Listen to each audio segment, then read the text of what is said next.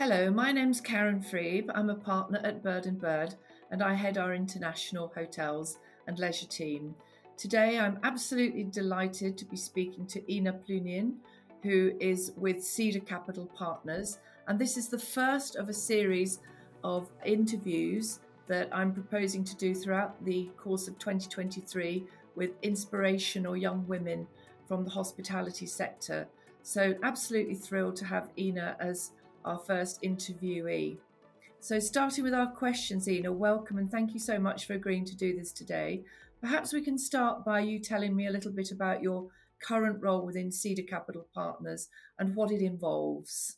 Yeah, pleasure. And thanks so much for having me, Karen. Delighted to be here. So, I am Vice President at Cedar Capital Partners, where I take care of both acquisition as well as asset management functions. And simply put, that means I stay with a hotel project from the moment we buy it to the moment we sell it, and try to ensure that in the middle of it, we ensure that, the business plan that we've drawn up for that particular project gets executed. Very good. And can you tell me a little bit about your journey to that role? Where did you study? What topics did you study? And what work experience equipped you for your current role? Yeah, so my background is very much in operational hotel management. So when I finished my IB, I studied hotel management at Hotel School The Hague in the Netherlands. And that course involved a variety of operational topics. And that, goes from training in kitchens, restaurant service, reception housekeeping, and what else you have, as well as a full 6 months operational internship at a hotel, which I did in Kuala Lumpur in Malaysia at the time. But it also involved sort of general business studies. You have accounting, finance, HR, marketing, sales, but all of these topics always with a twist and a focus on hospitality elements of it. And it wasn't until my final year at uni, actually, where they allowed for choice of minors, where I selected asset management and real estate investment, both of which I enjoyed a lot. And it was based on that experience that I started, doing internships in hotel real estate advisory at the time, which was also a fabulous experience. And once I graduated, I therefore decided, that was the best route to go with. And it all happened from there. That's great. So a really rounded tuition there. But I have to say, the work experience in Kuala Lumpur sounds like a very tough gig, Ina. Yeah. Yeah, it was a good time, but it was hard work working on an Asian operational contract at the time. Yeah. Oh, wow. So, what aspect of your current role do you enjoy most? So the job that I do today, I think, has a lot of balance and diversity, which is probably what I like most about it. And what I mean by that is, that my job today includes very analytical, facts and figure based elements, with elements of human interaction, and that involves traveling. It involves working with the teams in different countries across very different disciplines, from operational teams to teams like the ones that you're running at Bird and Bird.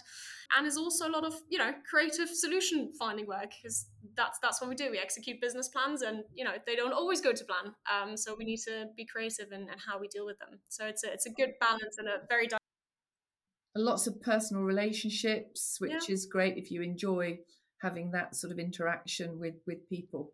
absolutely. And what do you see as the key challenges for women who want to secure meaningful business roles in the hotel sector? Because certainly my perception and the perception of many others who work in the sector is there are not that many women still. Yeah, so let's maybe start with the hotel sector, right? Which is a very broad field in itself, and includes elements of my work such as investment and asset management. It involves people in your line of business in legal services, but it also includes operational teams, people that deal with, I don't know, architecture, interior design in the hotel sector, or advisory, and so much more. And I think the experience will obviously be very different depending on what organization you're in, what type of work environment in, what your line of business is, and kind of the structures and culture that hang behind it. So I always find it quite difficult to talk generally about what are the key challenges for women. But I think what I like to think back on is my own experience and career path, and what's worked well for me to help me where I'm getting today that might not be the case for everyone out there. And I think if I do that, there's two things that I've noticed. Is one, that the first job that I got was an environment where there was a lot of female leadership representation in the team and my direct surrounding. And the second one is sponsorship that I received, both from male and female leaders. But this concept of sponsorship that I think I was very lucky to get, that may not be available to all young women when they enter in kind of the hospitality real estate field. So I'm happy to dig into that a bit more if we've got the time. We have, and I think mentoring and sponsorship are two very different things. Great. And whenever people ask me which of the two, what is the most important, I always say, well, mentoring is very important. And it was great what you were saying there about the fact that you were lucky enough to have female leaders around you and female role models. But there's a general consensus, I think, that that sponsorship is the vitally important element in helping people to progress.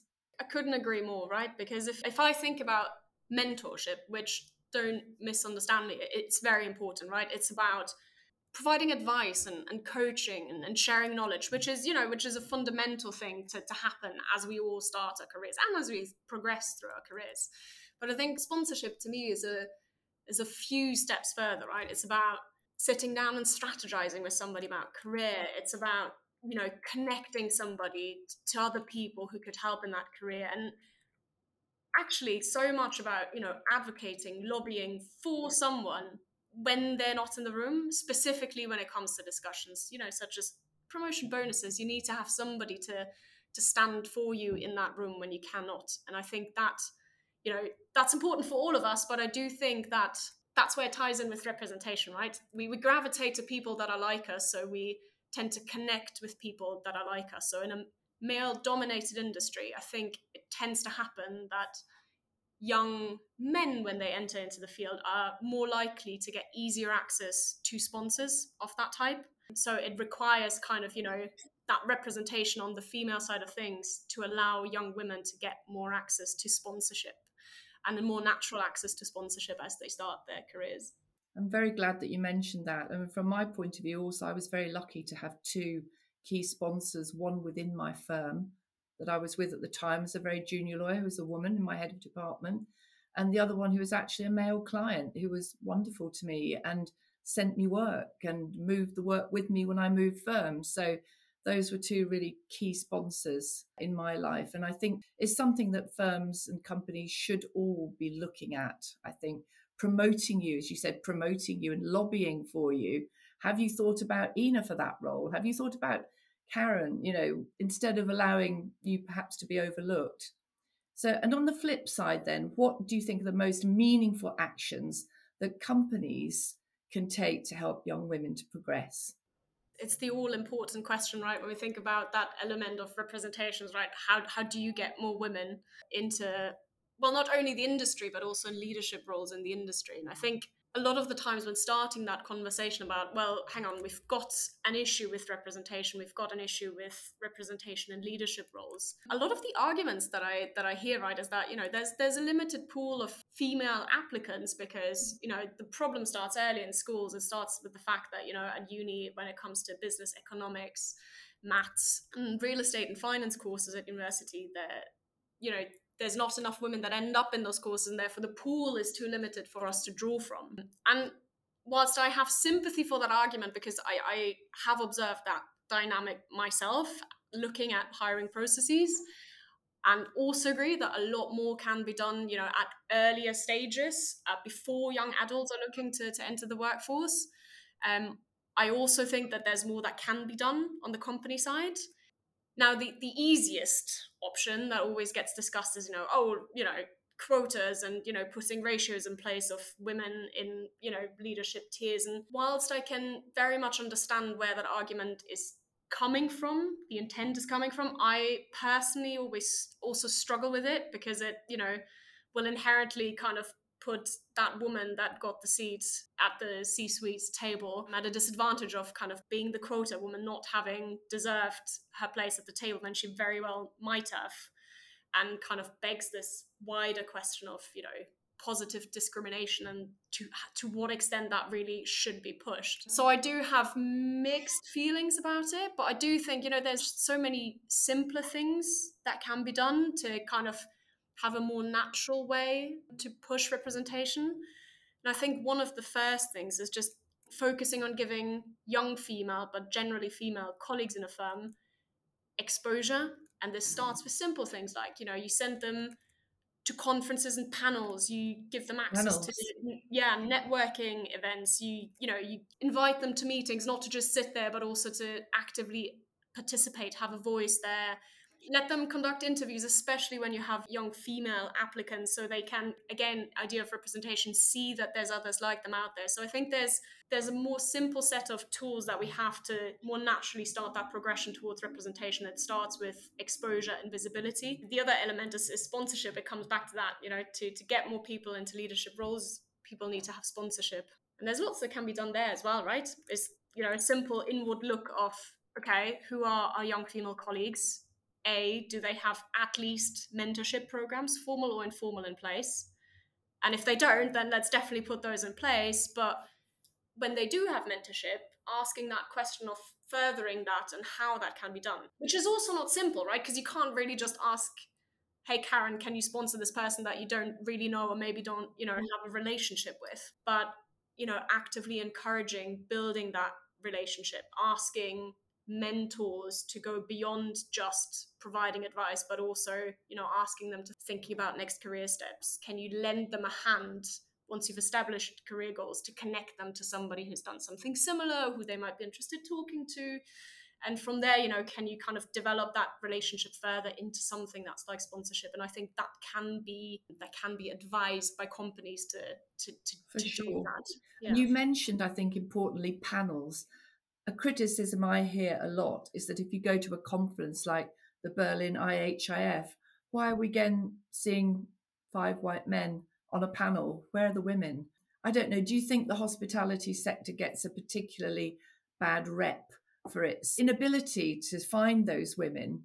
Or do you think there's an innate lack of confidence, perhaps, with women who are saying, well, I'm not ready to be on a panel yet? Yeah. Well, I don't really want to do that, put myself out there. Yeah. We're all going to have to do it more, aren't we? Don't you think, Ina? Absolutely. I mean, it is daunting to put yourself out there. And I think as a generalization, women are more prone to say, oh, I'm not sure I'm ready or I dare Not to. sure I'm ready. Yeah. But giving exposure, right? These requests, they go out to companies rather than individuals. So if there can be just that push to say, okay, here's the 3 people we're able to consider, would it not be worth giving female colleague A for once the opportunity to present rather than the 2 other options that we have at hand, right? Who have always done it, perhaps, and who should perhaps really be encouraged Yeah. to think about giving the opportunity to the new people, to the younger person. So, what do you think's been your greatest achievement to date in deal terms, and which deal have you enjoyed the most? The 2 things might be different. One of them may have been very difficult, but It's not an easy question. I think I stick with first deal always sticks closest to heart. Have enjoyed most and was the greatest achievement ever, which for me was the property we bought in Amsterdam back in 2019. It wasn't even that big, but it just felt like, first and therefore biggest achievement. and did you get a lot of exposure to a lot of different elements of the transaction? So were you involved in the acquisition as well? Absolutely. And comes back to what I mentioned earlier about being very lucky to be surrounded by individuals that allow that.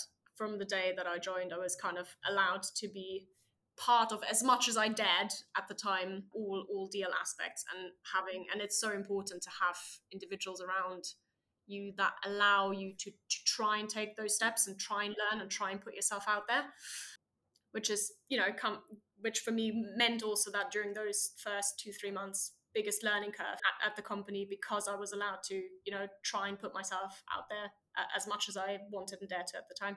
So that's great, having a supportive team, but also a team there that you can learn from as you progress. So, what would you say are the biggest challenges that you think are facing the hotel sector today? Judging by the last 3 years, it's full of challenges, isn't it? Ever changing, ever evolving. Exactly. Look, maybe thinking about what I'm most curious about for the year to come. I think there's a couple of very interesting dynamics going on at the moment where, if we look at our own portfolio, but also kind of based on discussions with industry peers, a lot of hotels seem to have come out of 2022 with excellent performances, despite, disruptions early in the year of COVID, and despite significant cost hits to the P&L that everyone's talking about in terms of labor and utility costs. Nevertheless, I think a lot of hotels have done really, really well last year. And I think there's a general expectation that, a lot of that positive momentum in terms of, operating performance will carry into 2023. But we all know what happened on the flip side from an investment perspective, with debt getting completely repriced. And, whilst there's been some easing of the significant volatility we've seen at the end of last year, that still has put pressure on real estate pricing. So you've got that paradigm, that shift between well-performing hotels, but real estate prices that are being repriced. And what does that mean in terms of transaction activity in the year to come? Because there's kind of this, I can almost talk about a seller-buyer valuation gap, and what that's going to mean when loans come to maturity, people need to refinance, and how people generally look at pricing and what that'll do to transaction activity. So do you think there may be more distress this year? Everyone's been predicting distress for the last 3 years. Absolutely. Everyone's predicting it. So far, we're all kind of still waiting for it. That's why I said I'm curious how it's going to play out. I don't know yet. The obvious or logical answer would seem that, yes, there has to be that point where things shift and change, because the way that debt's been repriced and what's therefore going to cost buyers to buy real estate. But let's see. People are coming out of 2022 on the back of great performances. So unless there's a need to, maybe not. Maybe not. So what would be your top 3, even 2 tips for a young woman embarking on a similar career to yours? So maybe the most important one is to not be afraid or not be hesitant to reach out and to connect with other senior leaders, both female or male, to, connect, get going on your mentorship or sponsorship journey, whatever it may be. Because, whilst this may seem daunting, I think the vast majority of people will be more than happy to support young talent industry, and that includes young female talent in the industry. So not kind of be held off from reaching out, making contact, asking for help and advice in getting somewhere. And maybe the second one is just to simply that if you feel like you're not getting the support, the training, the mentoring that you think you need to progress and grow, it's totally okay to ask for it. Don't ask, don't get. And again, most companies will be more than happy to help. I think it's more the lack of realization and the lack of wanting to do something. Ask and speak up for yourself. Can't be any harm in it. Be bold. Exactly. So now it's like the end of Desert Island Discs, except that apart from casting you away to an island, I'm going to say, right, next week we're going to cast you away to your favourite hotel for a week. What would your choice of hotel be? What would be your favourite hotel to be sent to? I've thought about this. It's not Amsterdam. Amsterdam, no. Not Amsterdam. It's impossible to say. So many amazing places out there to go and see and visit. So that was a very diplomatic answer. So the hotel sector is so rich with wonderful choices. Well, it's true, isn't it? Anyway, Ina, that's the end of our conversation today, but I wanted to thank you very much for being the first person to join in this series of podcasts. Thank you for your very insightful answers to my questions. I think one of the most important things that you said for me is that need to focus on sponsorship and not be afraid to ask for it. And I think that's a really strong message that hopefully young women and indeed young men listening into the podcast today should take away with them. But thank you very much indeed. Thanks, Karen, for having me again. Pleasure. Have a very good 2023. Lots of exciting deals. And you. Thank you.